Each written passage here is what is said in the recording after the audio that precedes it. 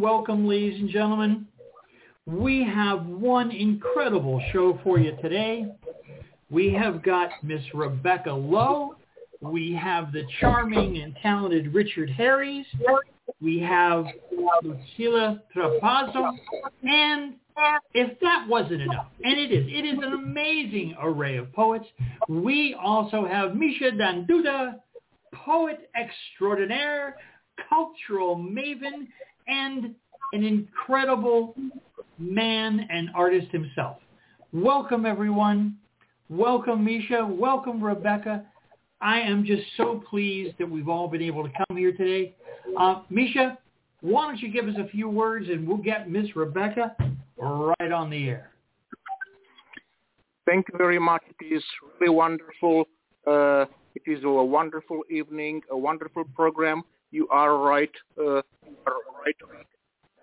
And I am looking forward to the program to be started, and for our listeners to get acquainted, to get introduced those wonderful poets you mentioned about. And concerning Richard Harries, which I would say is the most famous among the poets you so kindly introduced. I would say he is a very mature voice, developed on one hand in the forms of the classical poetry, and on the other hand, with a very strong moral dimension of his poetical creation. And what I marked, especially in his case, is the very elaborated and very complex poetical expression, the very peculiar care he dedicates to creating its metaphors, and especially the ambition of not repeating words, the same word, at least during 2 or 3 verses of its poem.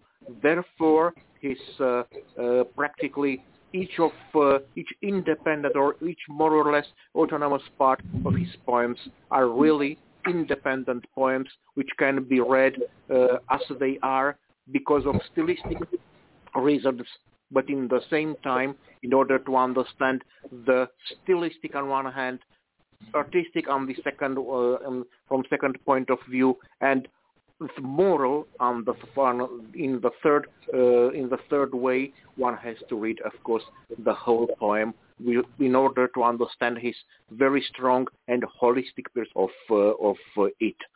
It was a very good idea to invite him, and even better idea to start with him. Good luck. Well, you know what? We have a little change of schedule. We have Miss Rebecca Lowe up first, who is not only a very talented poet with a wide range of poetic treatments, but she is also a very accomplished musician. Her dulcimer work is unbelievable. Rebecca, welcome. Hi. Hello, can you hear me okay? We can hear you fine. Sounds good. Let me speak to you. If you could be a little closer to your microphone, that might be nice. Okay. Super. Is that better? Super.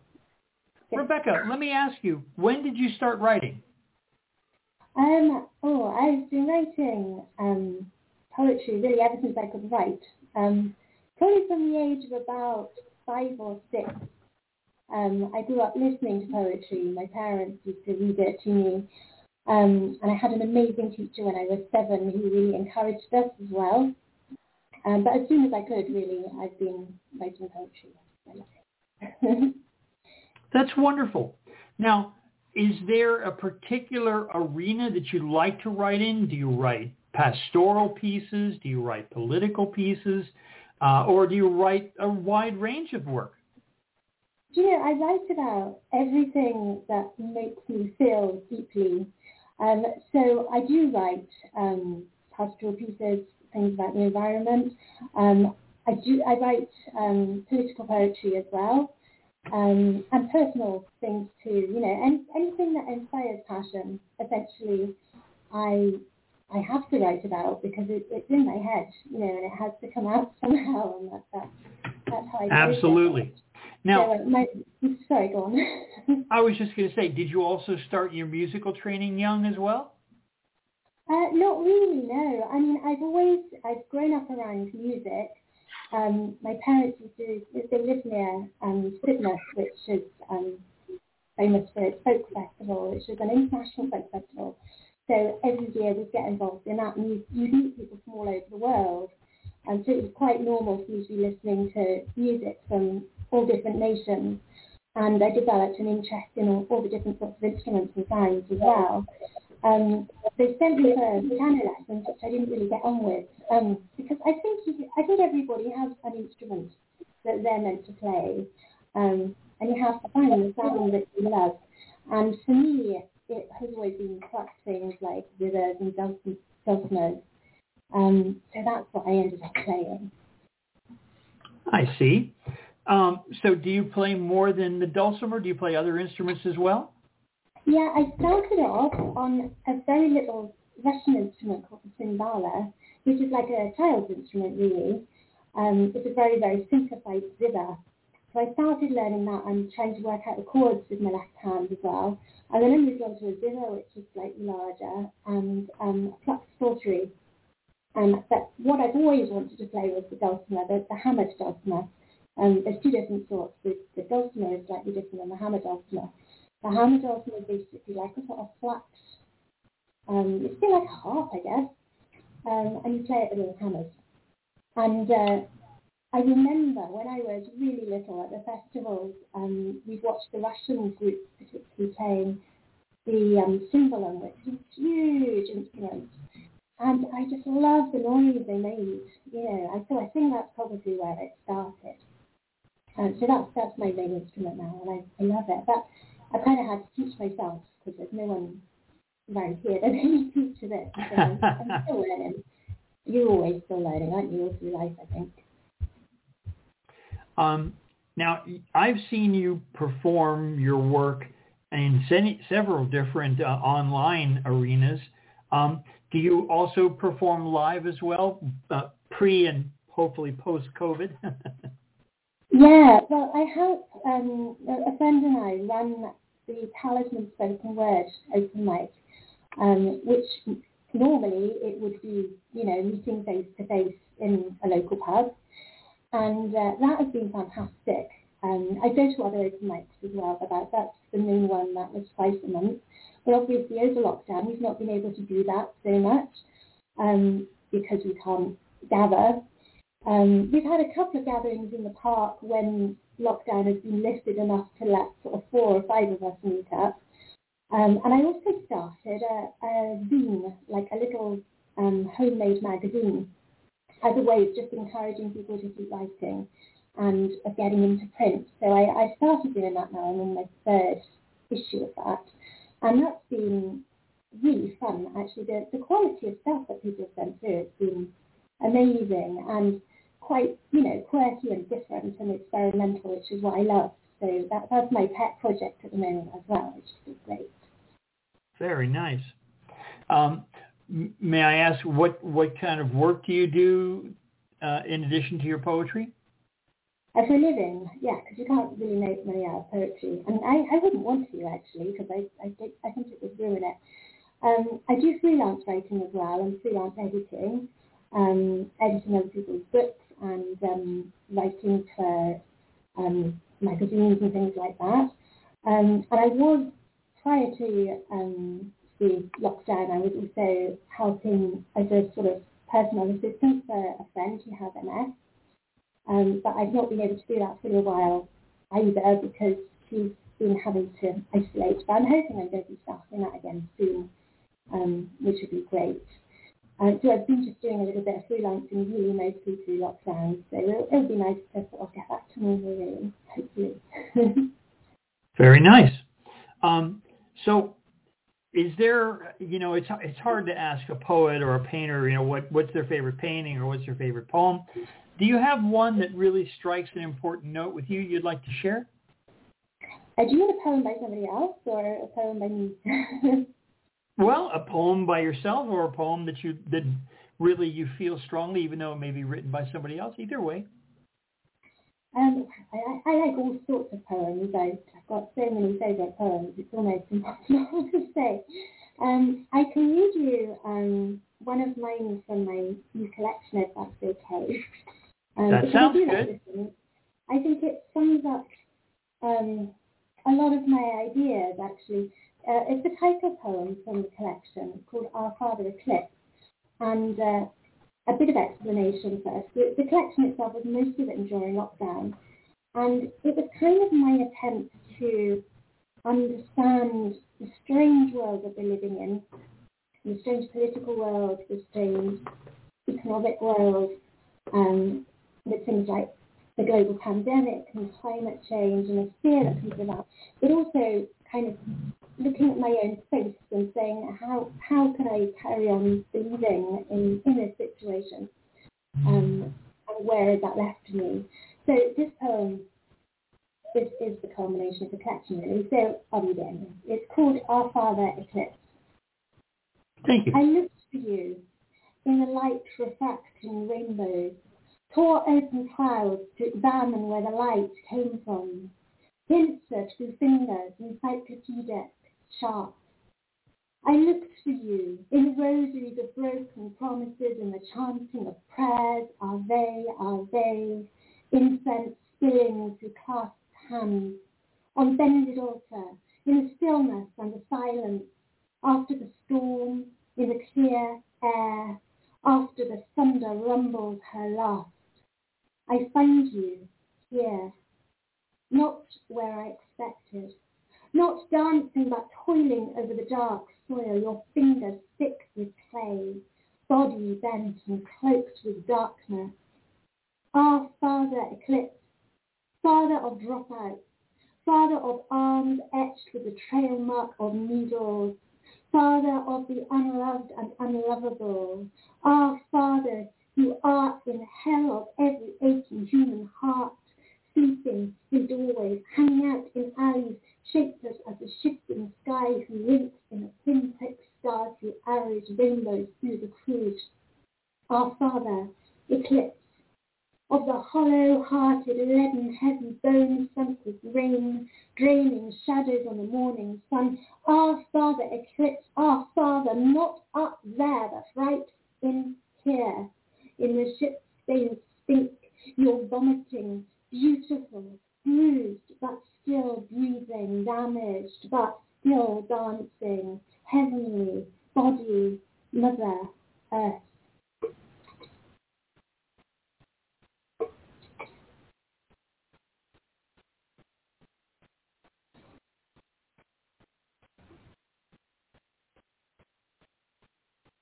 Hello?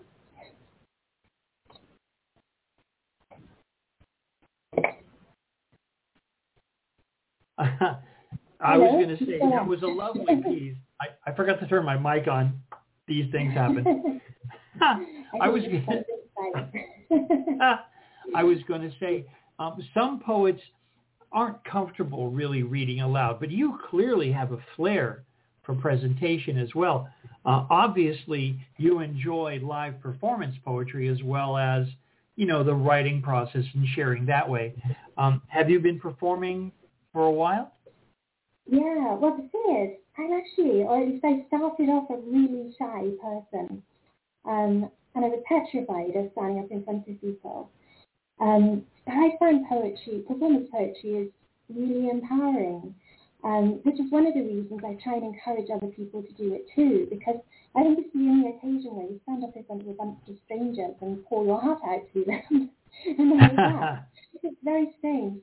But I just love it. And through the poetry, I've also got into performing and playing music and singing as well, which again is something that I never could have imagined doing. If you'd met me as a child, you wouldn't believe that I'd be standing up in front of a microphone or on a radio or anything like that, because I was, an absolute shy mouse. So I always say to other people, that they should always give it a go, because it's brilliant. And I love hearing other people's poems as well. It's such a fantastic way of getting to know people and sharing and giving people a voice, because quite often I think we can feel there's so much going on in the world, there's so much to get angry about, there's so much frustration that we feel powerless. But poetry gives us a voice, and it enables us to reach out to other people across countries, across borders, across cultures, and share our experiences, which are universal, aren't they? So, yeah, absolutely. I was saying to a friend recently that there's this ironic counterpoint that on the one hand, we are all so much isolated. We're not doing most of the social things we used to do. We can't go to concerts or theater events or mingle with friends readily. But this ironic world, here we find ourselves poets connecting through technology and meeting new friends and new colleagues more than has happened in time at all. It is just miraculous what's going on and how many wonderful people we've met. Mircea, did you have a statement you wanted to make? Sorry? Yeah, it has been amazing to meet people from all different countries. And it surprised me because, I've always seen poetry as a way of expressing myself. And I've used poetry as a form of activism and things like that. But it hadn't occurred to me before that poetry in itself can be a source of unity between other people. But it is, because the experiences that we have on a human level, we all fall in love, we all want to be loved, people have children, people experience death, fears and mortality, all of these things are human experiences, and they transcend borders. So for me, I suppose that's been the main thing I've learned, that I'm linked and connected with people all over the world, which is fantastic, It's been amazing. Mircea, you had a question, a comment? Well, first of all, I would like to say hello and to welcome Rebecca in this to this episode of Poets of the East. I would like to congratulate her for the complexity of her work and of her talents. And maybe one question I would like to kindly ask her is whether when creating this kind of complex performances consisting in poetry, music, and plastic arts, whether she starts from literature in order to generalize this or to raise the second and third dimension of the plastic art and music, or by contrary, she starts, let's say, with a melody and she is inspired in writing verses by the respective melody. In short, she is first a poet and then a musician, or by contrary? Thanks. That's a great question, actually. And thanks for your kind comments, too. I don't really write songs. I play and sing mostly folk songs, so they're things that other people have already written. I guess I would always see myself as a poet first, because that's absolutely my first love and always has been.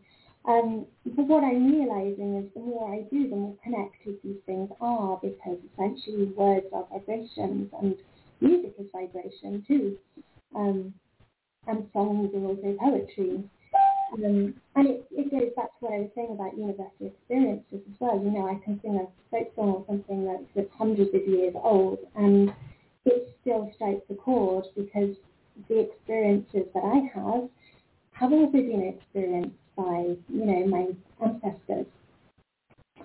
So yeah, in answer to your question, I guess I see myself as a poet first, probably because words to me are the most magical things. But music has always been a passion as well. So I guess my second big love. And I'm not sure you can really separate them. Rebecca, I was also going to ask, you have a child, right? I do, a daughter. She's 12 years old, yeah. Do you find your child, an inspiration for some work as well? Oh, absolutely, yes. My first collection, Blood and Water, a lot of that, including the title poem, was inspired by her. And a lot of the, every now and again she'll come out with phrases as well, and I think, wow, that's amazing, I'd never thought of that. But yes, I think the experience of being a mother and becoming a mother has probably been the most transformational experience in my life. So yes, I have been very, very inspired by her. We seem, I know I have 3 children, and we seem to discover so much when we see the world through their eyes.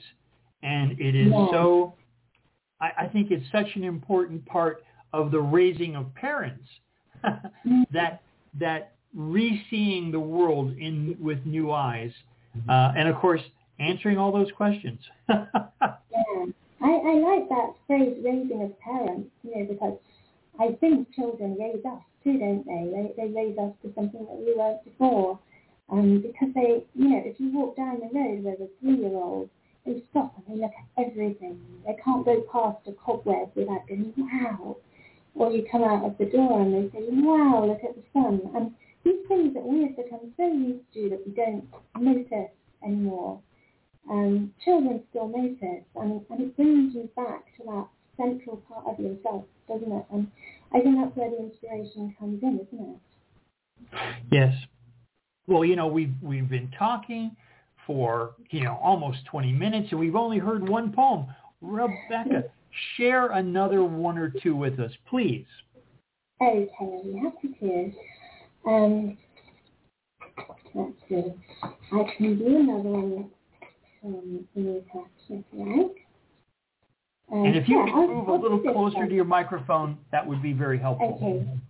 I'm going to read a poem called Ophelia, which is from the Our Father Eclipse one.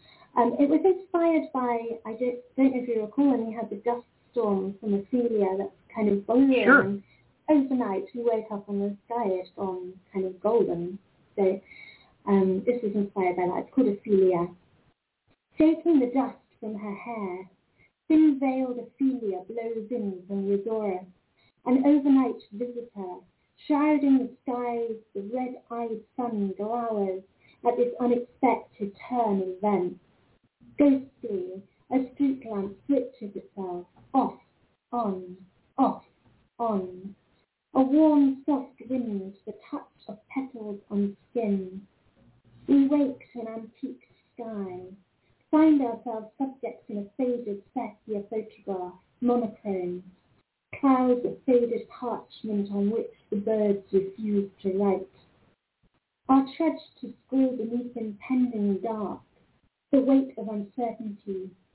Playgrounds deserted, children driven in haste to the safety of indoors.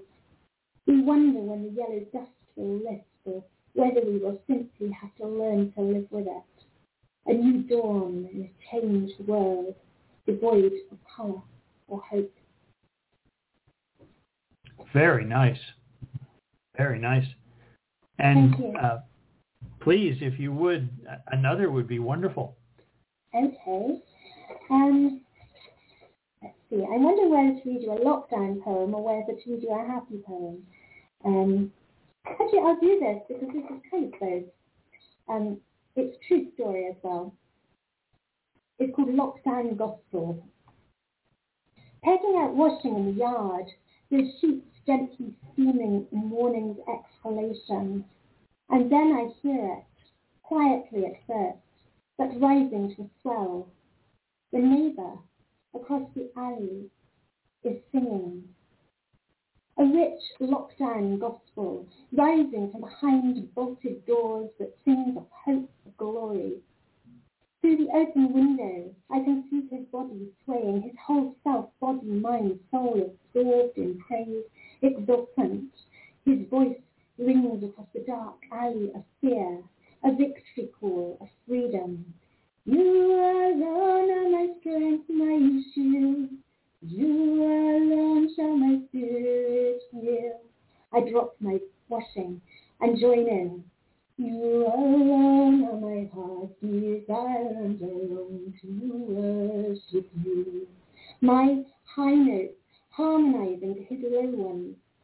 And for a moment, we are no longer two strangers separated by fear of contagion and death, but a brother and a sister united in hope and life. Thank you. Very nice. Very nice. Is there one more you'd like to read for it? I'm sorry. Go ahead. I was just going to say, if you have another one you'd like to read, we'd be happy to hear it. Okay. I shall do my poem that I wrote it for Earth Day, which was last week. And I guess it's one of my universal poems again. And it brings in a lot of my love of nature too. So this is called Canticle of the Earth. Nature is my first gospel. The sound of the sea resonates symphonies from singing suns, clash of pebbles and crashing waves, heaving cliffs, the sting of salt water streaming eyes to sunrise surprise, rising from her disguise of darkness. Curling clouds curvaceous with rain, pregnant swell of buds burst to blossom, a muted purple haze of mist that rolls in on beaten heath, the liminal place between earth and water, elemental, the sinking, sucking tussock grass, sway of bulrush, whisper of leaves, and slow uncurling of fern, unveiling the jeweled gardens of soft greens. If I close my eyes and really listen, I can hear the energies of the earth pulsate beneath my feet, roots that quiver and shoots that stab towards light, the blinding dawn of birth and dusk of death, and the first breath of every tender living thing. If I go deeper, I can feel the dizzying sway of the planet spinning in perfect motion, harmonious sun and moon, the slow, quick, slow, within a profound echo, nerves, synapses, electrons dancing syncopated praise to the rhythms of earth's turning. Thank you. Beautiful. Beautiful. Let me ask you this. Do you write as a practice, or do you write primarily when the muse comes to visit and knocks on your door? It's a bit of both, to be honest. I mean, I love it best when I'm doing something, I'm suddenly saying there's a poem in my head and I have to write it down, which normally happens at the most inconvenient moments, in the morning or when I haven't got a pen or when I'm in the bath. I love it. I love those moments. I mean, I think all writers live for those moments, don't they? But I think I do practice, because I think it's like an athlete, you don't just get up and run a marathon, you have to put the work into. So I do kind of writing exercises and things when I get time, and quite often they don't turn into something, and sometimes they do. So I'd say it's a little bit of both, but I think you have to do the practice to get the wow moments as well, really. But I live for those moments better. Well, I agree. I write every day, and I figure even if the spirit isn't upon me, it's good practice to write and to find the way with your sculptured words, some path to tell some story, to share some thought, to share some moment's emotion. You've read such beautiful poems. I would like to share one with you. I have 2 daughters and a son, and my eldest daughter bought me a cup when she was away at college. I'm a big coffee drinker, and she bought me a cup, which I thought was a lovely gesture. Well, then later, my other daughter, when she went away to school, she bought me a cup, and my son sent me a cup too. So I make it a practice every morning to go through one cup, then the next cup, then the next cup, and then back. And my wife, not to be outdone, bought me a cup too. So I cycle through these 4 cups over and over and over again, one, then the other, then the other. And I wrote a little poem about it. It's called Each Morning's Cup. After I'm granted a return today, I pour water from the sacred stream into the pot where coffee's brewed. I take the brown bean, the sweet, the bitter, the spicy, so like the moments of life, precious, darkly rich with flavor, brewing them with the heat of life.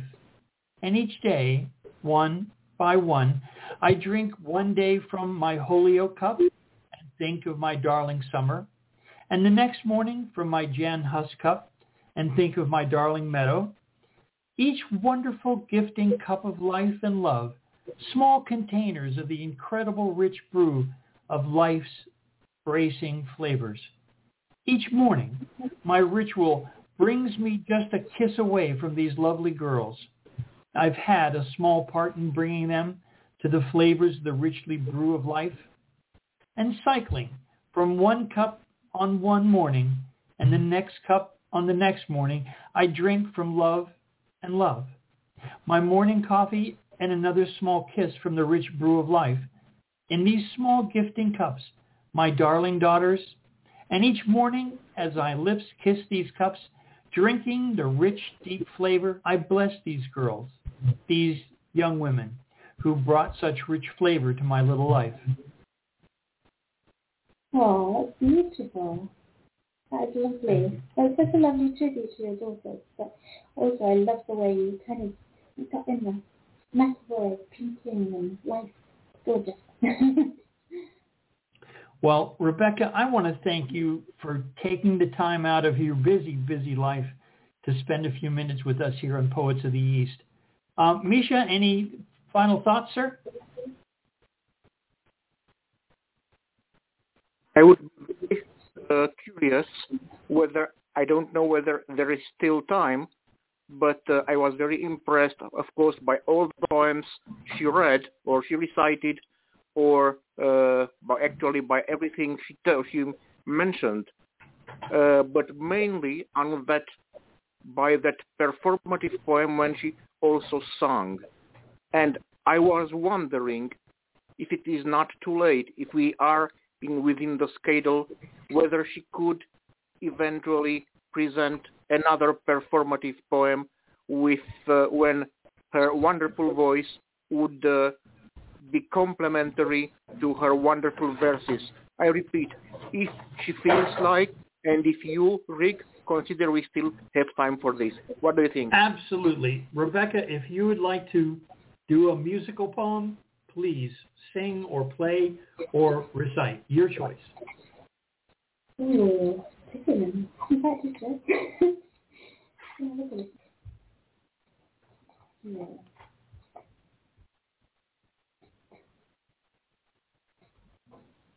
Quite an emotional moment, full of tension. I have a moment to think about it. Well, maybe, tension, of course. Maybe that's a little too much to ask. If you'd rather just read another poem, please, that would be lovely. Okay. Yeah.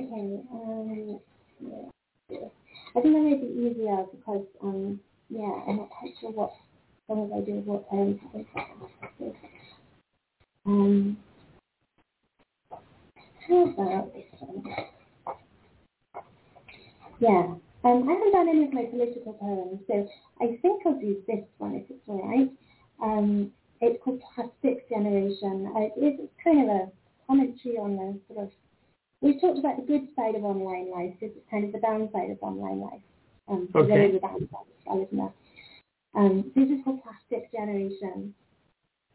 We are the plastic generation, disposable, malleable, molded by media manipulation, Botox silicon dolls pouting for selfies, like, swipe, reject. We are the plastic generation, our bodies shrink-wrapped, modified, commodified, mass-produced, told what to think, wear, say, for every occasion. We are the plastic generation, our lives reduced to filtered Snapchat, Facebook obsession. Take a look, see how perfect we are in dead-end jobs with deadened eyes buying our way out of depression. We are the plastic generation, our lives airbrushed and photoshopped Instagram images that last for seconds. Nothing lasts. Everything is disposable. Nothing is perfect. Our wasted bodies line each high street like, swipe, reject. Wow. That was very nice. Rebecca, thank you so much for taking some time with us. We really appreciate it. Thanks for being part of Poets of the East. Oh, thank you so much for having me. It's been a real pleasure, and it's lovely to hear everyone. And I'm looking forward to hearing the other fantastic poets this afternoon.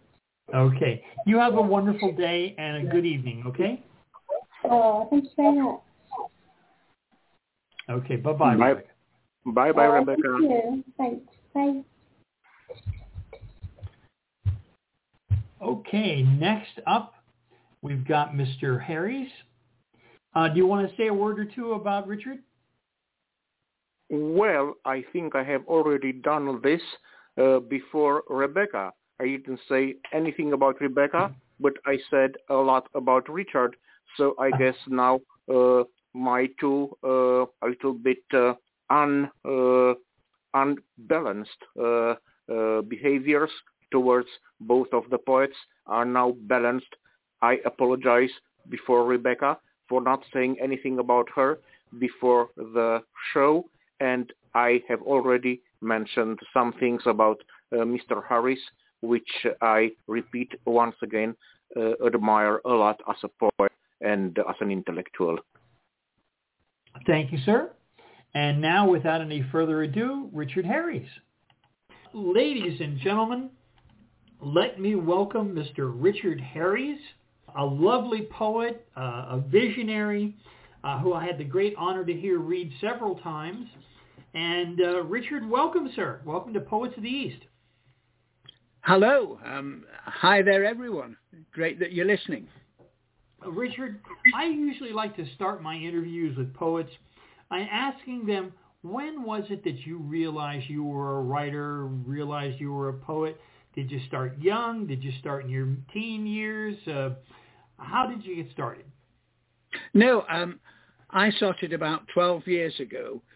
I'd always written. I'd had to write reports for work, and I used to work for record labels and write sleeve notes for vintage CDs, people like Petula Clark and Sandy Shaw and Manfred Mann. So I'd always written. And I was working for a council towards the end of my working life, and we'd hired some contractors who did everything wrong. And somebody on the team, because I was the one that did most of the reports, asked me to turn Wordsworth's Daffodils, I Wandered Lonely as a Cloud, into a piece of libelous doggerel. And I did that. And there was so much response to the comedy of this. And then my boss went to Paris. It was a lady, and her boyfriend took her up the Eiffel Tower and went down on one knee and proposed. And we sent a joint card from the office, and I wrote the rhyme for the centre of it, and I had another explosion of people saying, wow, this is great, this is the funniest thing I've ever read, and blah, blah, blah. And so I was getting emails and texts and all sorts, and I thought, oh, I've got a little talent here. I can do something that I didn't know I could. And so I started writing poems, and I really didn't know why. And at that time, we moved to the coast, and near us is a folk club, and my wife kept telling me she wanted to go, and I thought it would just be like a really appalling karaoke, and went. And when I went there were people doing spoken word, not usually their own. It was classic things like Mariette Edgar and, Albert and the Lion and things like that. And so the next time I went, I took the few poems I'd got, and it just brought the house on. People loved them. And I was asked to go to an open mic. I didn't know anything about open mics. And it was a music open night, and I went along. And then somebody that night asked me if I'd come to a working men's club in Hull. So I went there and performed, and it was mainly music, and I went down really well. And somebody there said, would you appear at the Freedom Festival in a couple of weeks? So in about 8 weeks, from standing on the stage for the first time, I was stood in a marquee at the Freedom Festival reading my stuff, and it was like a roller coaster. And one of the organisers of the festival heard some of my things and asked me if I could come in and record a particular one, which is called Pirate Izzy, which is a children's one about my granddaughters. And they had this novel idea of all the phone boxes in the centre of Hull during the Freedom Festival. And it's the Freedom Festival, of course. William Wilberforce, the great anti-slave campaigner, comes from Hull. And so people went into the phone boxes, and there was my voice saying Pirate Izzy coming out. And that all happened in about 8 weeks, and it's been just the same ever since, really. A meteoric rise, obviously. It was a very strange one. I mean, it's all West Yorkshire, you understand. This is not Vegas or anything, Yep.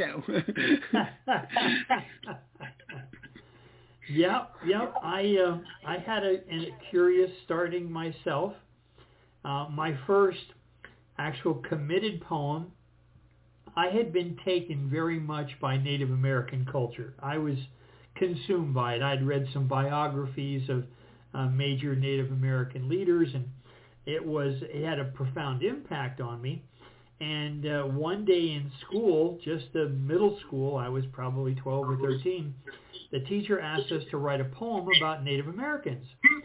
Well, I wrote something, and I remember it to this day. It's a really it moved me. It's humorous and has all these elements in it, but it really made me realize that I really like to write verse, and so I've done it ever since. And it led me in a curious way to my media work as well.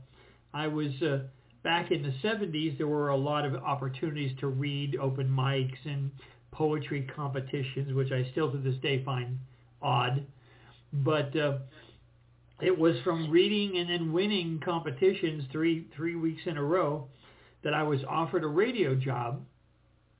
Did I want to write and produce a radio show? What would I do?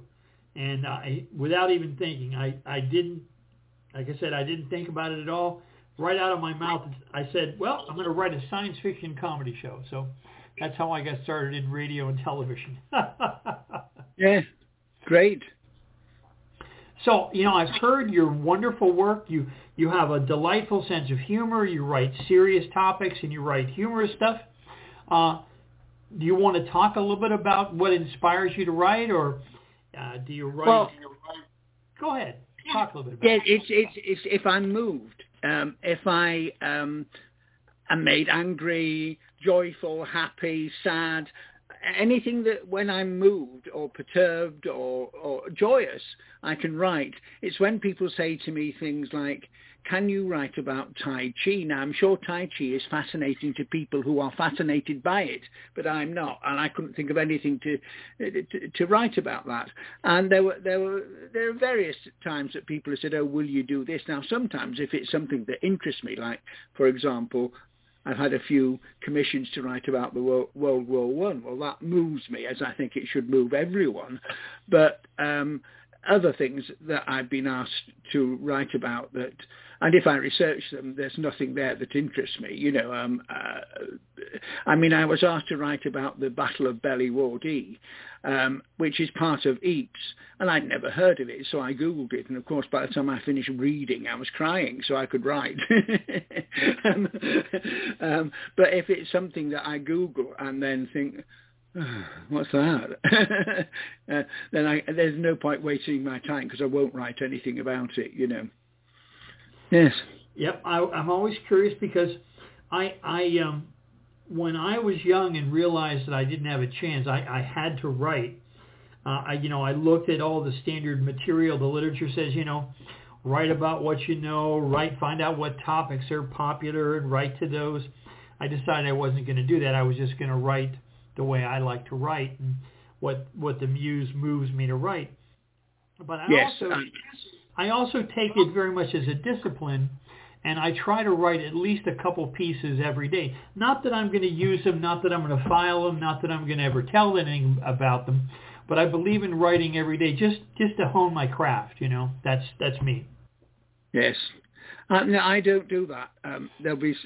Usually most weeks I write one or two. And sometimes I make a conscious decision. Like, for example, I had a male breast cancer scare, and I had to go for the mammogram and for the samples and things like that. And I thought, no, I won't write about this because if you're going through it or if your husband's just died, I will upset you. And then it gestated and wrote itself in my head. And it was there for about 8 weeks, and it was like a cork break, the seal breaking, and I had to sit down. It was nearly there. I had to just edit it. Now, that has been one of my most successful poems, and it is the one that caught the publisher's attention. Can I wave my new book at you? Please do. Because I'm 69 in a few days, and it's my first published book, and I think most people who at my age have been published for a long time, and I am incredibly delighted that I have a real book out, and it's on Amazon, it's on Barnes and Noble in America, and it's out in Australia, it's all over the UK, so I'm really, really chuffed. And that was the poem that caught the publisher's attention some years ago. So I'm really glad I wrote it. And in actual fact, at festivals and things like that, when I do it, I have people coming up every single time saying thank you because I lost my husband. And that one woman lost 3 brothers. They all developed the symptoms at the same time, so they couldn't know. They couldn't know about early diagnosis.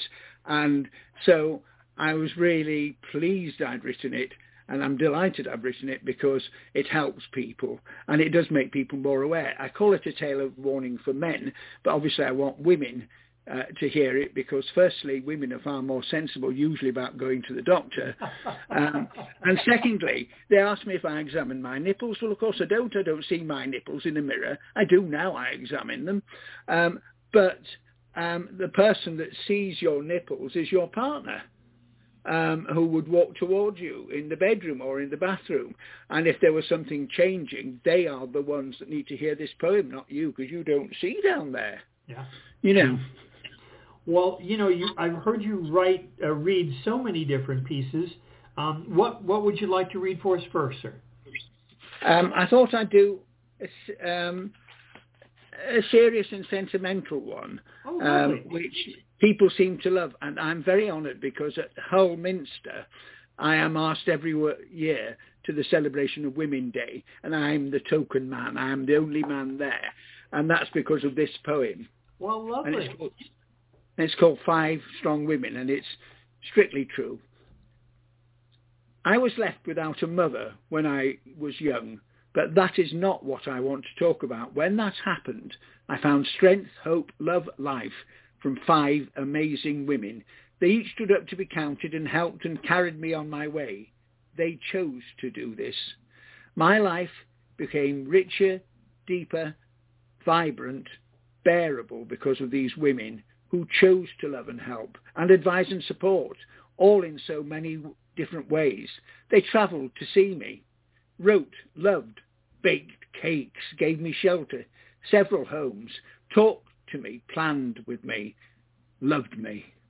I won't tell each of their stories, and they are now all gone, grieved for and mourned, but I loved them all, and amazingly, they loved me. For that, my gratitude and love, eternal will be. Bless. Very nice. Very nice. And we did a lot of busking in the street not last year, the year before last. Right. In Hull. And yes, mainly it was musicians, but I would sit on a bench and tell stories and read poems to kids. And also I would say to passing groups of women, would you like to hear a poem? It's a poem written for International Day of Women. Of course, they all stood there, and I must have read it out 100 times, I think, that summer, and people just loved it. And they were aunts and my godmother and one of my friends, my best mate, who is still my best mate, his mum, and she kind of adopted me as her fourth son. And it was very important to me, and it was a very difficult poem to write because it was at least 4 times that length, and I thought, goodness, I'm bored. I'm bored with this. And I had to be excessively cruel with the editing pen. And I think sometimes if you said everything you want to, stop, shut up, because that's enough. And it's the most heavily edited poem, and it was really a lesson for me in editing. I had been to the Hull Truck Theatre with the playwright Rupert Creed taking classes, and we were split into pairs, and I had a lovely lady called Angela Needham, who is no longer with us. But every time I want to edit, I think, what would Angela say? Because she was very good. She cut straight to the point and said, do we need to know that? Is that a bit interesting? I think that bit, and it's a marvellous editing tool to get down to what you need to say. That was delightful. I want to read one of mine in the same vein. It's called Marvelous Mother of Miracles. It's a tribute to mothers. What little I knew of mothers, I was taught by my mother and her mother, and the mother of my children, my dear, sweet, and sour aunts.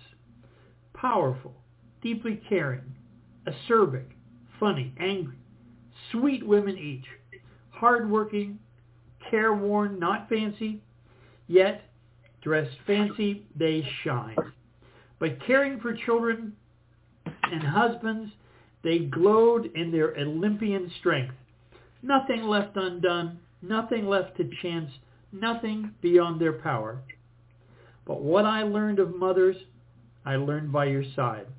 I have seen beauty like the sweet long look at a baby's sleeping joy, the caring hand that carries a carefully prepared spoon to a child's lip.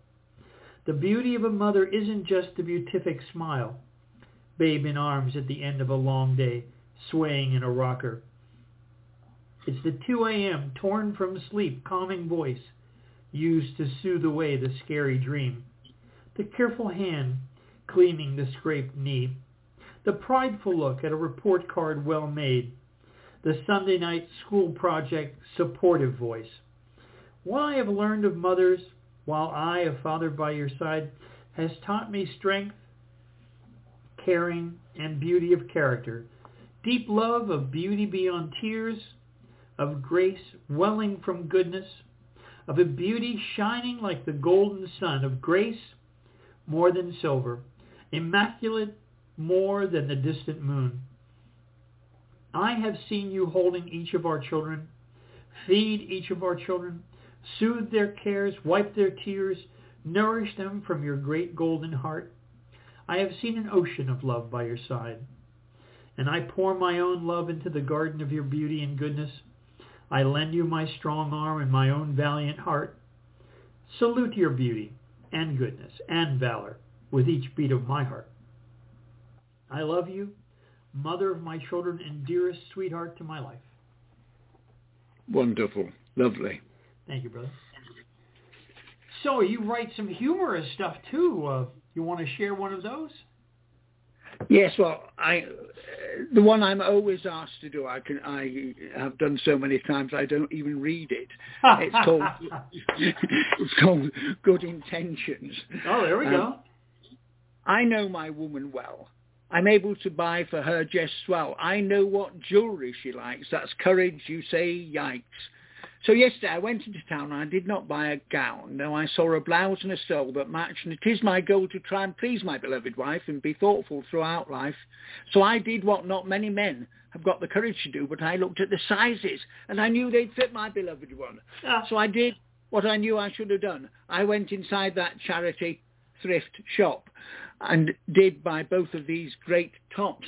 Now, this was a great inconvenience to me because I could not now afford to buy the vegetables for the tea, and in fact I'd have to make a second trip to the shop to get enough fresh food to chop so that we could have a tea that was so good. But this I was quite prepared to do, looking forward to the praise and the appreciation that I was due. I got home and showed them off proudly. She to me did exclaim loudly, "Oh my, just why did you buy these tops? They're complete flops. You should not have paid cash. That was rather daft and rash." Go on. "Tell me why," said I with a sigh. "Well, last Friday I donated them. You were with me that day when I gave them away.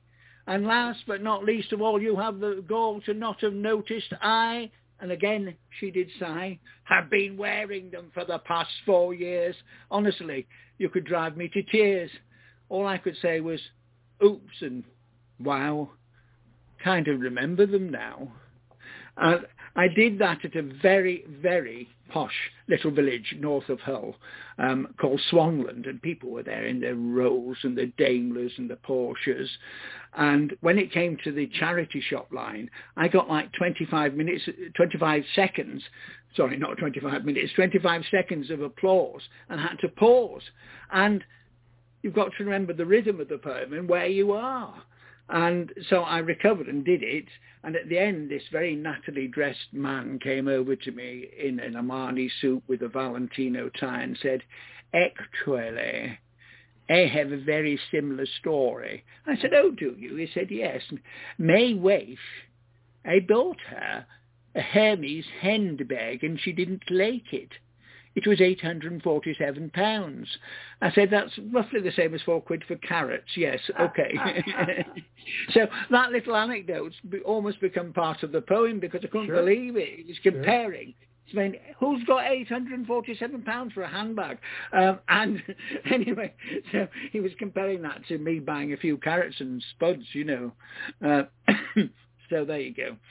And I have a YouTube channel, RC Poems, and it's a big internet presence. It's had 140,000 hits or something like that. No, it's been wonderful.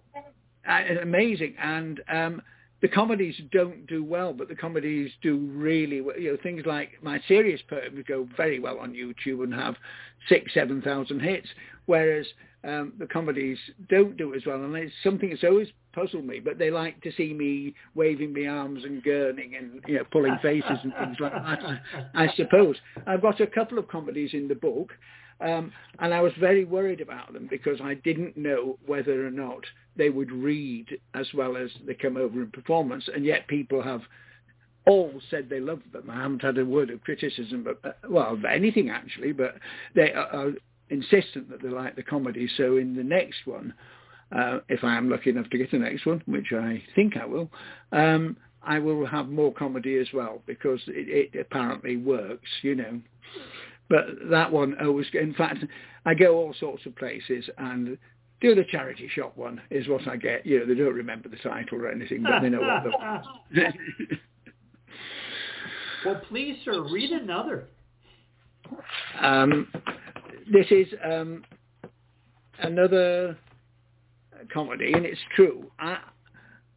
I don't have anything much left on my bucket list. I've got my book out now. That was amazing.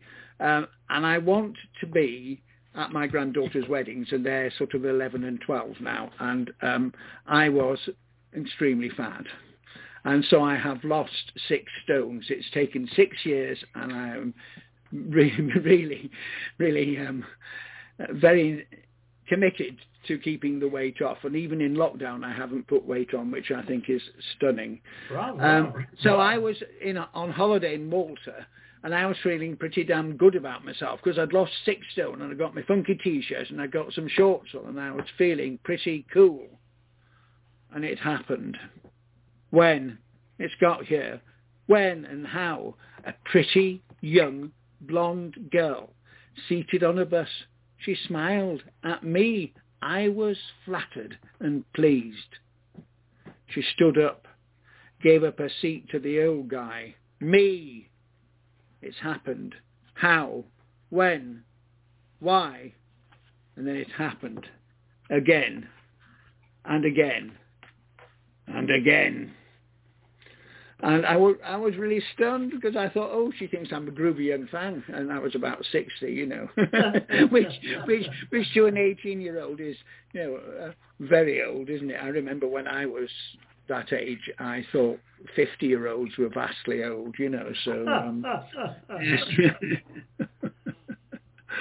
But there you go. How about this one? I have to explain that I have a mild passing interest in Petula Clark. This is since she captivated me at the age of 4. Because Petula was, I know in America she arrived in the 60s, but she was here in the 40s. She was the child star of the war. Oh. And so she comes into my poems every now and then. They're not about her, but she's been in my life all that time. I've met her lots of times, you know. I was even in her dressing room at Blood Brothers on Broadway, so how's that, you know? Wow. But I just mention that because she does come into poems. And this is Eileen and her memory, and Eileen is my wife. Now, Eileen has a memory, a formidable memory, an accurate, far-reaching memory, and we've been together many years. Yes, many years, in fact, 48. The other day, I finished a jar of pickled onions. Yes, I did. I like pickled onions. Petula likes pickled onions. Yes, she said so in 1963, and still to this day, fans bring jars to concerts for her. She probably regrets making that comment, like I regret things I said so long ago. Remember, Eileen has that accurate memory. I emptied the vinegar bottle from the pickled onions into I emptied the vinegar from the pickled onions into the vinegar bottle. Eileen stood still in shock. Yes, she did. Shock. She looked at me. Oh, my God, it's happened. What has it? It's happened, she said again, stunned. What has? I demanded. You've turned into my mother. Into your mother? Me? No, that can't be. It's meant to be you that looks in the mirror and sees her, not me. In 1976, you said to her, I can barely remember 1976, never mind what I said. You said to her she was a mean old bugger, reusing old onion vinegar. You called her tight, you called her disgusting, complained it tasted of old onions, said you could never eat that. And now, you've done it. And then she said, I rest my case. But I just had to explain the Petula bit because she does come in. There's not many poems just about her, but she comes in because she's been like a thread throughout my life, you know. England, she was having children's hits in the early 50s, you know, daft little songs, which were hits. And then, you know, so Downtown was halfway through her hit span, you know, whereas you just heard about her then. Yes. Do you have one more you can read us? Yes, shall I do a serious one? Sure. And this concerns healthcare as well. Here, there was an allowance called disability living allowance. It's been called something else now and made even more difficult to get. And all the governments have discriminated and not been fair to disabled people. Sure. This is called Benefit Scrounger, and it's my most watched poem on YouTube. Really? And it's true, I worked at an advice centre. We have something called the Citizens Advice Bureau. You'll call it something else, I'm sure. But and this is just one of my cases. And when I decided to write one of my cases, I was there 7 years, and I could have chosen 100 terrible stories. And obviously, I can't write 100 poems because it would just get boring if I did the same thing, you know. Sure. So all I've done is change the names. Benefit Scrounger. Esme was a cleaner, a grafter, not well paid, became ill, could not breathe easily, went to the doctor, treatment did not help, referred to the chest clinic, all this time on sick leave. Lots of tests on vastly expensive machines, diagnosed by a specialist, a great man in his field. Chronic obstructive airways disease. I went to see her, applied for DLA. I was warned to wait at the door. Took Esme 10 minutes to get there. Holding onto the wall, slowly gasping, moving. Then back to her chair, oxygen by her side. She used it all the time if she ever went out, which was rare, and her husband carried the cylinder, too heavy for her. DLA form submitted. Doctor from the benefits agency attended to assess. To her face, he called her a benefit scrounger. DLA refused. Statement from husband and GP ignored. Submitted the review with more statements, including the specialists, all supporting Esme. Within my letter, gave notice of appeal, stated that if review failed, said I would ambulance Esme to a tribunal, on camera, and if possible, on TV. Review allowed. Payment backdated. That was not important. Esme wanted to be believed. Esme delighted. I complained about the doctor formally. To be retrained, they said, not sacked. No apology. 10 months later, Esme, the woman who could not breathe, that benefit scrounger, died. The doctor, no doubt still earning his money on top of his GP wedge for a bit of overtime. Now, who would you call a benefit scrounger? Bravo, sir. Bravo. And I think she'd be delighted to know that her memory, even with a different name, is living on, so many people, again, with that say, oh, thank God, that's how I felt, that's how I was treated, how my husband was treated, how my brother was treated, and it gets worse every year. So even though it's quite an old story, it is still worth telling because it's still completely relevant, and it shouldn't be. Absolutely. Richard, thank you so very much for joining us. Let me ask you one last thing. Do you have any words of wisdom for young writers? What have you learned as a writer? How would you advise them? I would say write from your emotions, write from things that move you.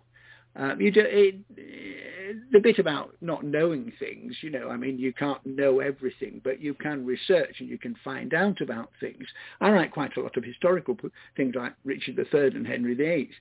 And I've done a lot of research for those to make sure they're accurate because they're going on YouTube and I don't want 300 emails telling me that I got it wrong, But as long as it's something you're interested in, moves you right from your heart, your soul and your gut, then I don't think you can go wrong. And a lot of people say, oh, I'm not a poet. And then I challenge them because the one about Tai Chi, I said, you should be writing it. He said, well, I'm not a poet. I said, well, you're not till you try. And then another guy who was a really close friend, and it sounds embarrassing, but he's a fan in that he follows me around. And if I'm appearing somewhere, he comes to it, So, yes, I have fans. That's amazing, isn't it? A strange concept. And he had this idea of writing a poem from the point of view of the virus of COVID. Sure. And why it was doing it. And that just did not appeal to me at all. So he was so enthused about it. I said, you write it. It's in your gut and your heart. And he did. He's never written anything before, and he's done a very overlong piece that needs editing down. But not too much. But he needs some tidying, but he swears he'll never perform it, even if I drag him on stage. It's a very good piece, and it's very emotional and emotive, and it's from his soul. And that's why he's got it right. It wasn't in my soul. Yes, that's what I would suggest, and keep going. And when you're invited to go to places to perform, get off your backside and go. And then you meet people, and then you meet more people. And it's like spaghetti. The journey I told you in 8 weeks, going from standing on a folk club stage to the Freedom Festival, and then the YouTube thing, Quarters thing. I was asked to do a film for the City of Culture as the poet of the festival, and that came out of them watching a gentle poem that I performed, and they had sent talent scouts out looking, and they contacted me and said, would I do that video? And it's had 2,000 hits. And then a festival at Newcastle, which is about 4 hours away, right up in the north, they asked me to come and star, and I've done 2 headlining spots for them. And I said, well, how did you hear about me? And he saw something about my granddaughters called Captain Lara and Pirate Izzy Save the Easter Bunny. And I was thinking it was going to be the breast cancer one or benefit scrounger or something significant and marvellous. And that silly little poem that I wrote for my granddaughters got me a really big festival gig. So you just keep on going, keep trying. The spaghetti will work, and you'll get invited all over the place, and just write with your soul. Well, then the final question, sir, how can they find you on YouTube? It's if you just Google RC Poems, R for Richard, C for Charles Poems, no spaces, all one word. Just put Google YouTube plus RC Poems, they'll find me. There's loads. And that's the book. It's called Awakening, and it's published by Stairwell Books, Stairwell Books of York. You can find it on Amazon all over the world. You can find it on Stairwell Books, or if you know me, just inbox me, and I've got copies that I can sign. Okay. Thank you so much, Richard. Have a wonderful day. Thank you. Cheers. Thank you very much. It's been lovely talking. Cheers. Likewise. Well, Misha, that was a very good poet who told us some very lovely pieces. Funny, thoughtful, deep. Any thoughts on your part, sir, of what you heard? Well, I am very happy that for once in my life I managed to tell about a certain poet things that he or she proved immediately and totally through the program and through the poems he or she read. You were perfectly right, Rick.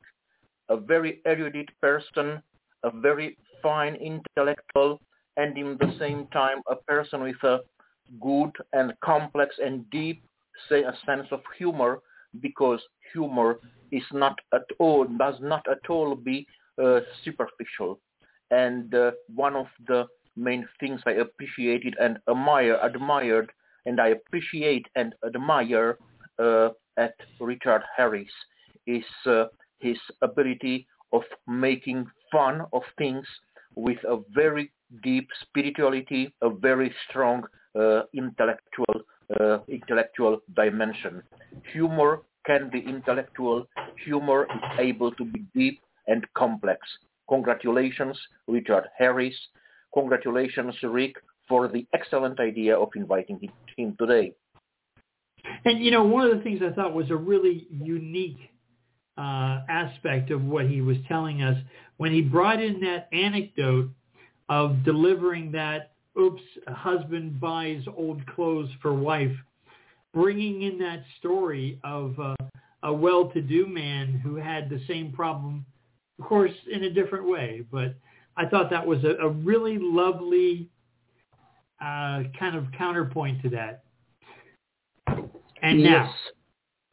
now we have a poet, actress, artist, painter, the most incredible Lucilla Trapazzo. What do your notes tell you about Lucilla? Well, Lucilla is that kind of artist.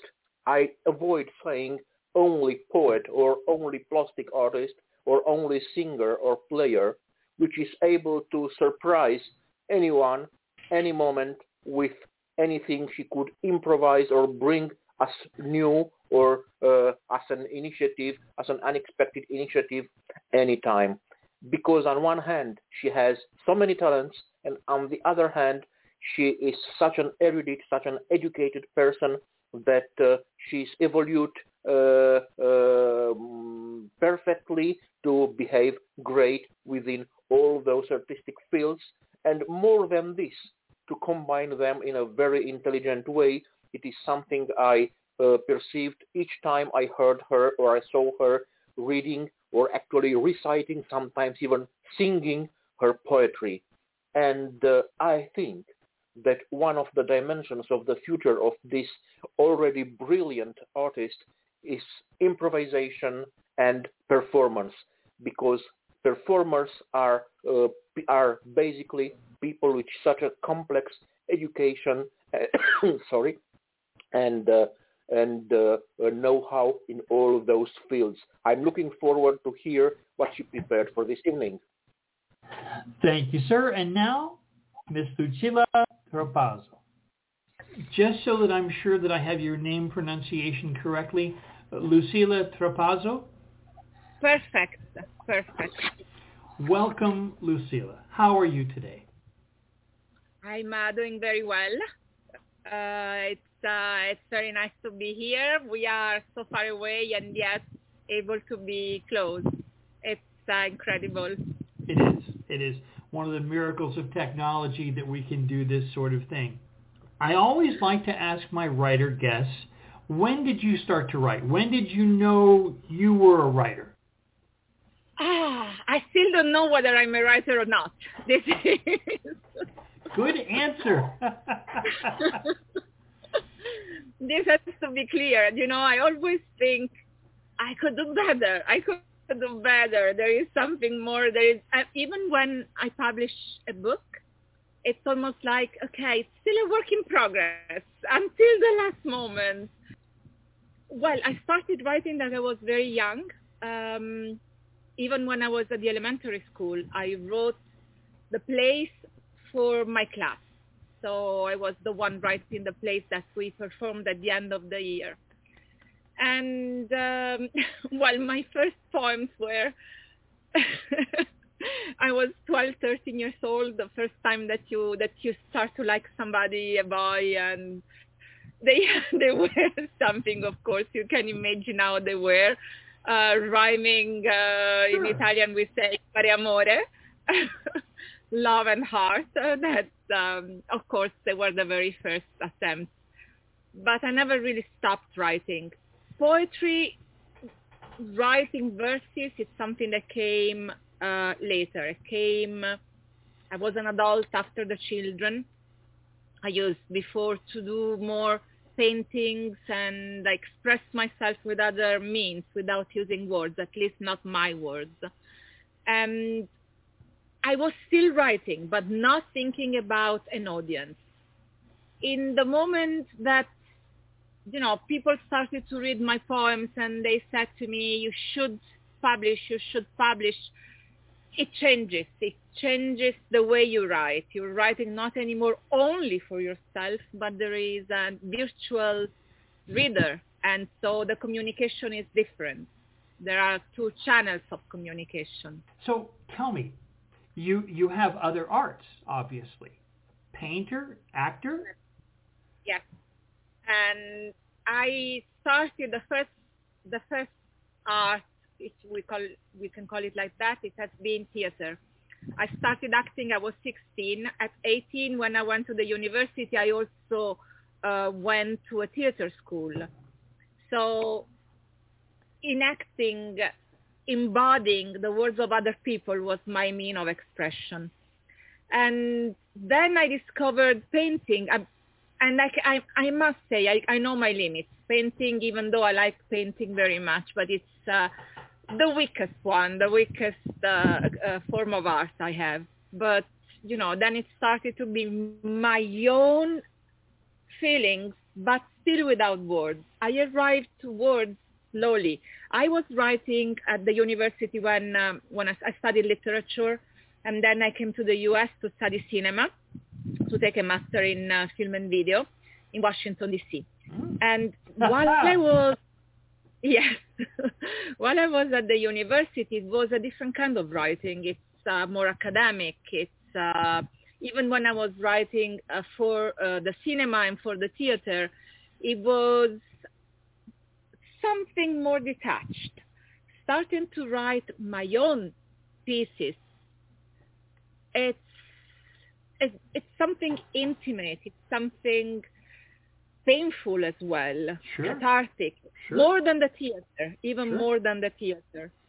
And I forgot what I wanted to say. I don't know anymore. Let me follow up. Let me follow up on your acting, okay? Theater is such a broad art form, from little comedy things to dramatic, serious things to political and academic things, and then of course there's the high art of ancient literature, of ancient plays. Where did you like it? What part of theater did you like? So I started with classical theater. In theater school, I started with classical theater, and what I liked, it was more the drama part. I was the drama queen. I like that. Yeah. Then I discovered playback theater. With playback theater, it's, I don't know if you know it, it's a form of theater where people tell you their stories. It's improvisation. Okay. We call that improvisation sometimes. No, it's different from improvisation. Okay. It's been invented by Jonathan Fox. Is from New York State. Okay. And if you want to find something similar, it's psychodrama could be something in that line. Okay. But playback is less psychodrama. Okay. It's used very often. It can be just, a spectacle, but it's also used for conflict resolution, solving problems when there are... Okay. Kind of therapeutic drama. Yes, it can be both. It's in between the therapeutic drama and the entertainment. Okay. And people tell you the stories, and then there are certain techniques, and you can, as an actor, you reenact the stories. That was at the beginning, being myself more a dramatic persona. Yeah. It was difficult. It was very difficult. It has been liberating. I discovered something completely different. And I did improvisation theater for about 11 years. Wow. And from there I moved slowly towards performing. What I like to do now, not necessarily with me as an actor, is create little performance lessons that go between 10 minutes to half an hour, not longer. And I use less and less the words, more the feeling. And I put everything together, from the music to even the art, installation. They can be almost like living installation pieces. Wow. My performance. Wonderful. This is something I like very much, and very often now there are little things that I wrote myself. Nice. And a bit of everything that I do. I found it's the most difficult thing to do in theater, to make people laugh. It's really, really difficult, because particularly to make people laugh in a certain way that is not crass, that is intelligent, I found it really difficult. I have a motto with my writing. I want to make people think and laugh. Those two things together. Yes. I want to hear some of your poetry. We've been talking 10 minutes and we haven't had a poem yet. Okay. So should I start with something strong? Anything you want to do, my dear. I'm sure every one of them will be wonderful. Okay, I will go with something quite personal. Should I read in Italian and in English, or only in English? What do you prefer? Well, why don't you read both? Okay. Something very, very, very personal is something I wrote last summer. It's about my mother. It's the first time I write about my mother. Mia madre è seduta accanto a me dal dottore. Mia madre c'è e non c'è per davvero. Le mancano pezzi. Un giorno ha perso i denti, poi l'udito, ha perso un seno, un polmone, i capelli. Mia madre ha perso i treni, i bottoni. e sua madre e l'infanzia. Un giorno mia madre ha perso un figlio, altri li ha lasciati andare. Mia madre ha in tasca il suo nome, che un tempo contava vessilli. Ha un paese mia madre, e una casa che trabocca farfalle. Mia madre ha 3 uccelli che tiene legati alla vita con cordoni di vario colore. Se il vento si alza, le sbattono addosso, in azzardo di volo. Mia madre ha barrette di strasse e volute di fumo tra i capelli d'amianto. Mia madre ha una piega sul viso e un lucchetto. Mia madre ha un dolore e un rosario, un ramo piantato sul collo e un loculo vuoto tra suo padre e sua madre. Mia madre ha 3 figlie e versi più belli dei miei. Mia madre ha lo specchio e mi guarda negli occhi. And now in English. My mother is sitting next to me at the doctor's. My mother is here, and she's not really here. She's missing some pieces. One day she lost her teeth, then her hearing, she lost her breast, a lung, her hair. My mother lost the trains, the buttons, and her mother, and the childhood. One day my mother lost a son. Other, she let them go. My mother holds her name in her pocket. It once was worth banners. A country has my mother, and a house overflowing with butterflies. My mother has 3 birds. She keeps them tied to her side with cords of various colors. When the wind rises, they hit her flank in attempt of a flight. My mom has rhinestone bars and smoke volutes among her asbestos hair. My mom has a crease on her face and a padlock. My mother has a pain and a rosary, a branch planted on her neck and an empty grave between her father and her mother. My mother has 3 daughters and better verses than mine. My mother is in the mirror, and she looks me in the eyes. Beautiful. Beautiful. Beautiful. This is probably one of the most intimate one I have written.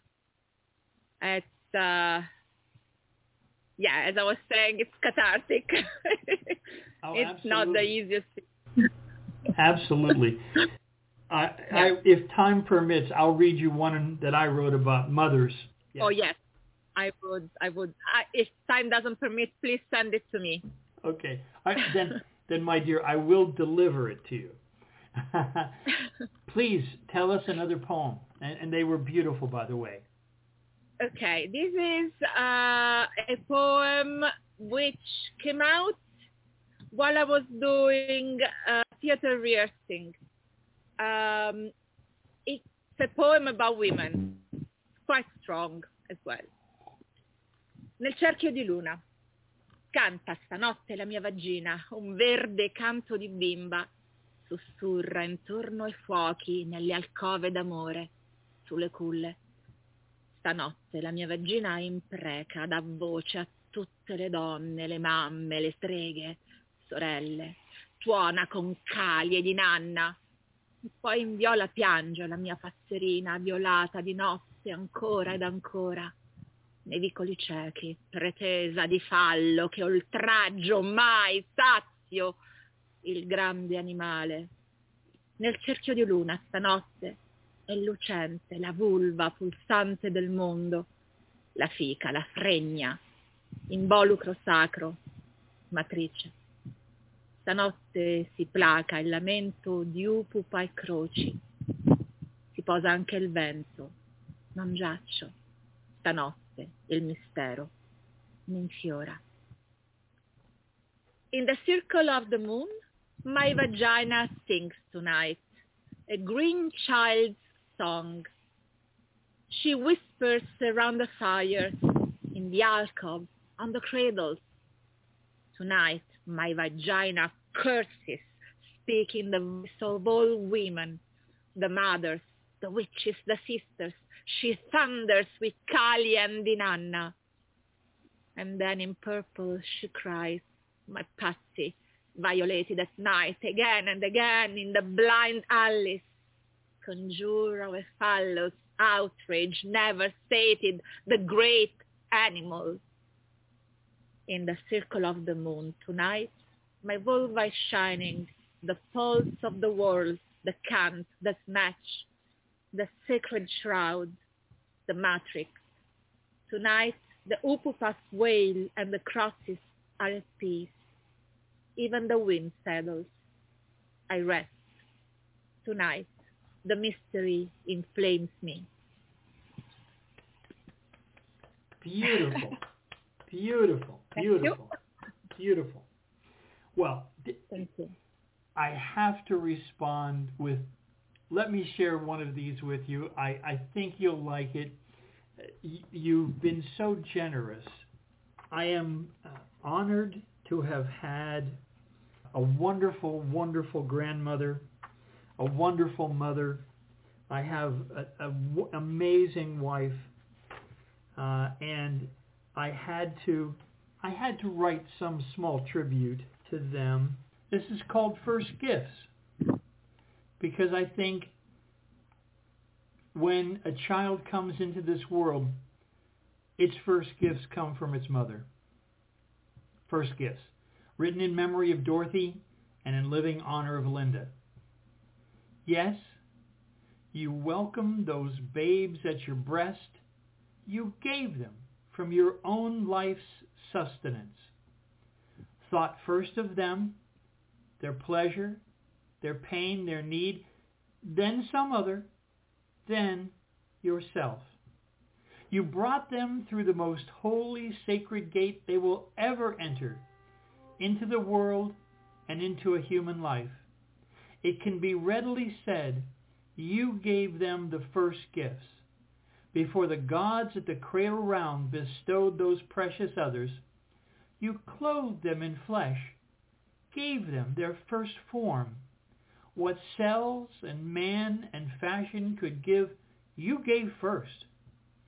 Before your gift, there was nothing, and your giving self made every other giving possible. When the first cry is heard, it calls your name. When each searching hand first reaches out, it reaches out for you. When you press those tiny lips to your breast and smell those first tender breaths, those sweet garden scents are meant for you alone. As tiny fingers first begin that long, lonely search, they search first for you. Never is this new being more beautiful than when seen with your eye. Never is the kind of blessing given that's given from your eye and your heart.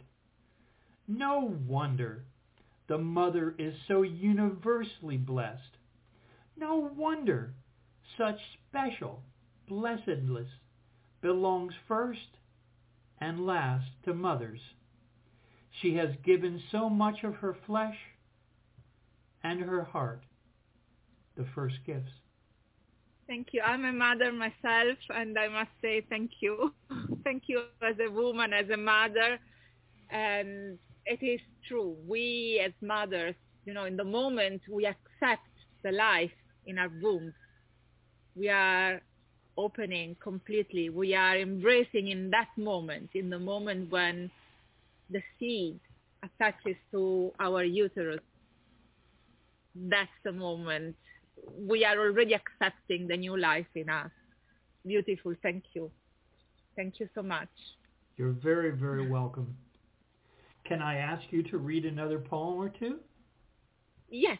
I will now read a couple of poems, more social poems. The first one, it's a very short poem, and it tells just depicting with very little brush strokes one night on the Mediterranean Sea.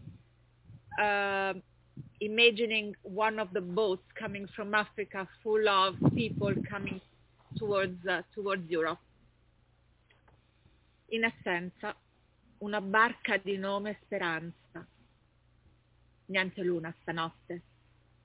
Il ventre vorace del mare si nutre di sogni e di carne. Una barca. Graziata. Si tinge di ombra solcando le acque. Distante il destino promesso. Un volto di donna sospeso in assenza. Alle spalle sapore di casa e terra natale. Spiagge sprezzanti domani. In absence, a boat named Hope. No moon tonight. The voracious belly of the sea nurses on dreams and flesh. The boat, forgiven, is tainted by shadows while furrowing the waters. The promised destiny is distant. A woman's face is suspended in absence. Yesterday, the taste of home and native land. Disdainful beaches. So this is beautiful. One. Beautiful. And particularly the way they are perceived in the West through TV and magazines. And I must say that there are a couple of, there is one sentence which is in Latin. It's a Catholic formula to absolve sinners. And there are a few little metaphors that remind of the figure of Christ. For who can understand it? It's not necessary to understand it. That's Catholicism. Anyhow, I come from a Catholic country. Whether I believe or not, it's a different thing, but it's embedded in my culture. Me too. I was raised Catholic also. I was sent the first years of school to a Catholic school. So,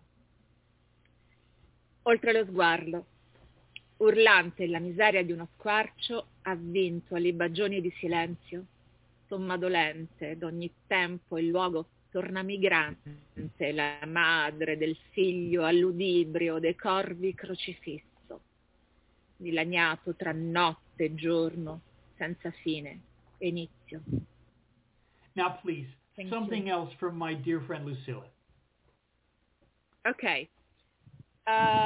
This one talks also about, it's more kind of social, it talks about wars, stuff. You don't read it, it's not written, but you can understand it. Wars and sufferance. Abitando le strade, case abbandonate alla memoria, nei rotocalchi solo fotogrammi, parole di distratti notiziari la sera alla TV, vacuo fra suono e orpelli di coscienza in dissonanza.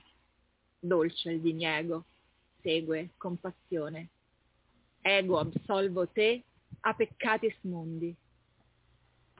Beyond the gaze, shattering is the misery of an injury, bound to libations of silence, mournful sum of time and space, returns the migrant mother of the sun, crucified to the disdain of crows and torn apart between night and day, without ending nor beginning, inhabiting streets and houses, abandoned to the memories. In the magazine appears only photograms or distracted words of news bulletins in the evening on TV, just hollow noises conscious in dissonance. With denial follows compassion. Ego absolvo te a peccatis mundi. Ego absolvo te a peccatis mundi. Very nice. Very nice. Would you like to read one final one? Yes, and this time it's going to be a lighter one. I'm also playing. You made me think about playing a little bit with words. And it talks about, it's a play trying to understand who am I? So, thank you so very much. Entäußerung, which is a German word which means alienation, losing, loss of the self. Se sempre diventiamo ciò che in fieri siamo, sono io per me, ma tu, che cosa vedi? Il sé che si dipana nell'altrove. Ciò che sono si rivela nel tuo sguardo e poi non sono più. Cioè, se il me reale è quello che tu vedi, come posso essere al contempo a me presente e anche alterità, coscienza? Let's go with the English now. Entäußerung, alienation, loss of the self. If we always become what we are bound to be, I am myself for me, but you, what do you see? The self that unfolds in the elsewhere. What I am is revealed through your eyes, and then I'm not at all. I mean, if the real me is what you see, how can I be at the same time present to myself and also otherness? Oh, what a suffering, this self-consciousness. Thank you, Lucilla. It has been such a delight. I hope you've had half as much fun as I did. Oh, yes, I loved it, and it felt natural, and thank you for your wonderful way of guiding me. I was a bit scared. I'm once something is being on a stage, something else between side without no vicinity, but thank you. You've been a wonderful host and made me feel at home. Thank you. So, Misha, the amazing Lucilla Trapazzo, just a remarkable poet, artist, actress, just an overwhelming presence. Well, I'm also, as I was saying today during our record session, I'm also almost as muted as my microphone. I mean, of course, you and me, we met a lot of excellent poets. A lot of them also took part in our serial Poets of the East.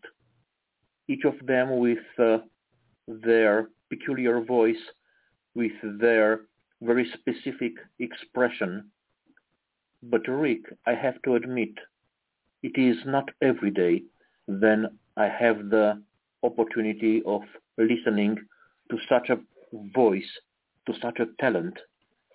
And I wonder whether this eloquence of her, whether this very peculiar and perfect way of putting words together comes from her quality as an actress, or just as I was saying before concerning Rebecca Lowe, whether the actress is the one which is inspired by the poetess. Rick, I think there weren't as great as these poems as the one about the mother Lucilla presented some 10 or 15 minutes ago. It was really something unique. It is a poem next to which it's very, very hard to put the sign of equality. Not a great poetess, an exceptional poetess, an exceptional artist. In this kind of moments, I feel what I'm doing is not useless. Poetry does exist, and poetry is able to stimulate what we have the best in us. Thanks for this, Rick Spisak. Molto grazie per questo, Lucilla Trapazzo. Well, my friend, I am going to say to you, based on our friendship and trust, I'm wondering, can I possibly get you to read a few poems yourself, sir? My friend, I am honored to do so, and would very much. I hope I won't be embarrassing after what Rebecca read, and if so, I apologize to you, to Rebecca, to our listeners and to poetry all in all. I will try to put together some of my, what I consider as being some of my best texts in order to be at least a little a kind of match for the great poems read by Lucilla. Thank you very much for this challenge. Have no mercy on us, or no island. The lunatics don't follow the moonlight. They're only trying to escape the dark side of lunatics are not locked up in someone else's mind, but in their own. They didn't lose the key, so that no one else could ever find it. Lunatics didn't become lunatics because of the moon, but the moon was born, created, or invented, or emerged because of them being lunatics. It just didn't fit into their minds, therefore it escaped and rose in the sky, for hiding forever they were so afraid of. I wrote this text to the memory of Syd Barrett, the legendary member of the Pink Floyd group. Very lovely, sir. Very lovely. Well read, too. Very much. I really appreciate it. And I dedicated also to the moon. It is called Feedback.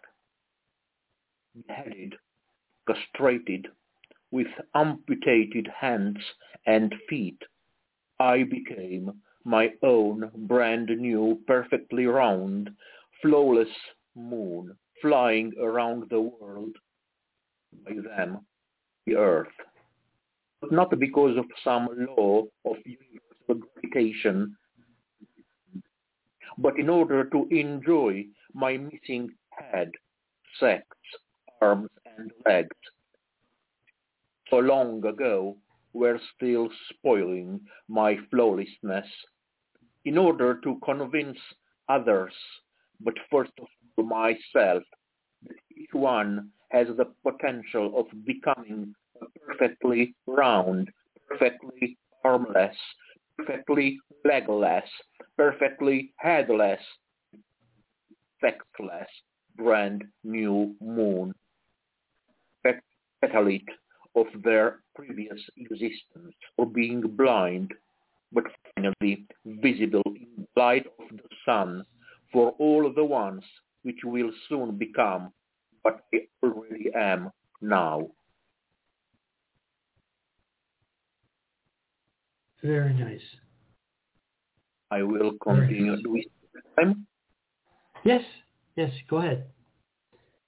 Thank you very much. I will continue with a poem.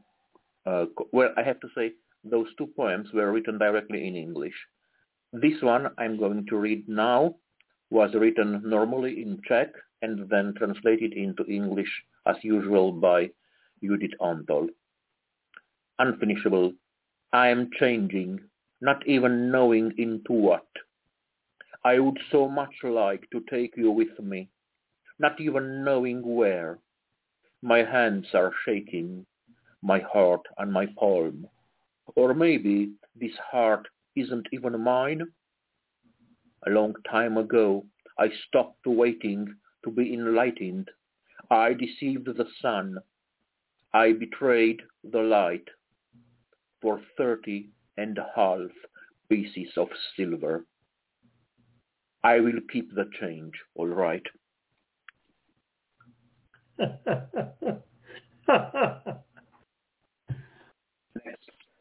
Very good. Thank you. It's very kind of you. Next stop, also translated into English by Judith Antol.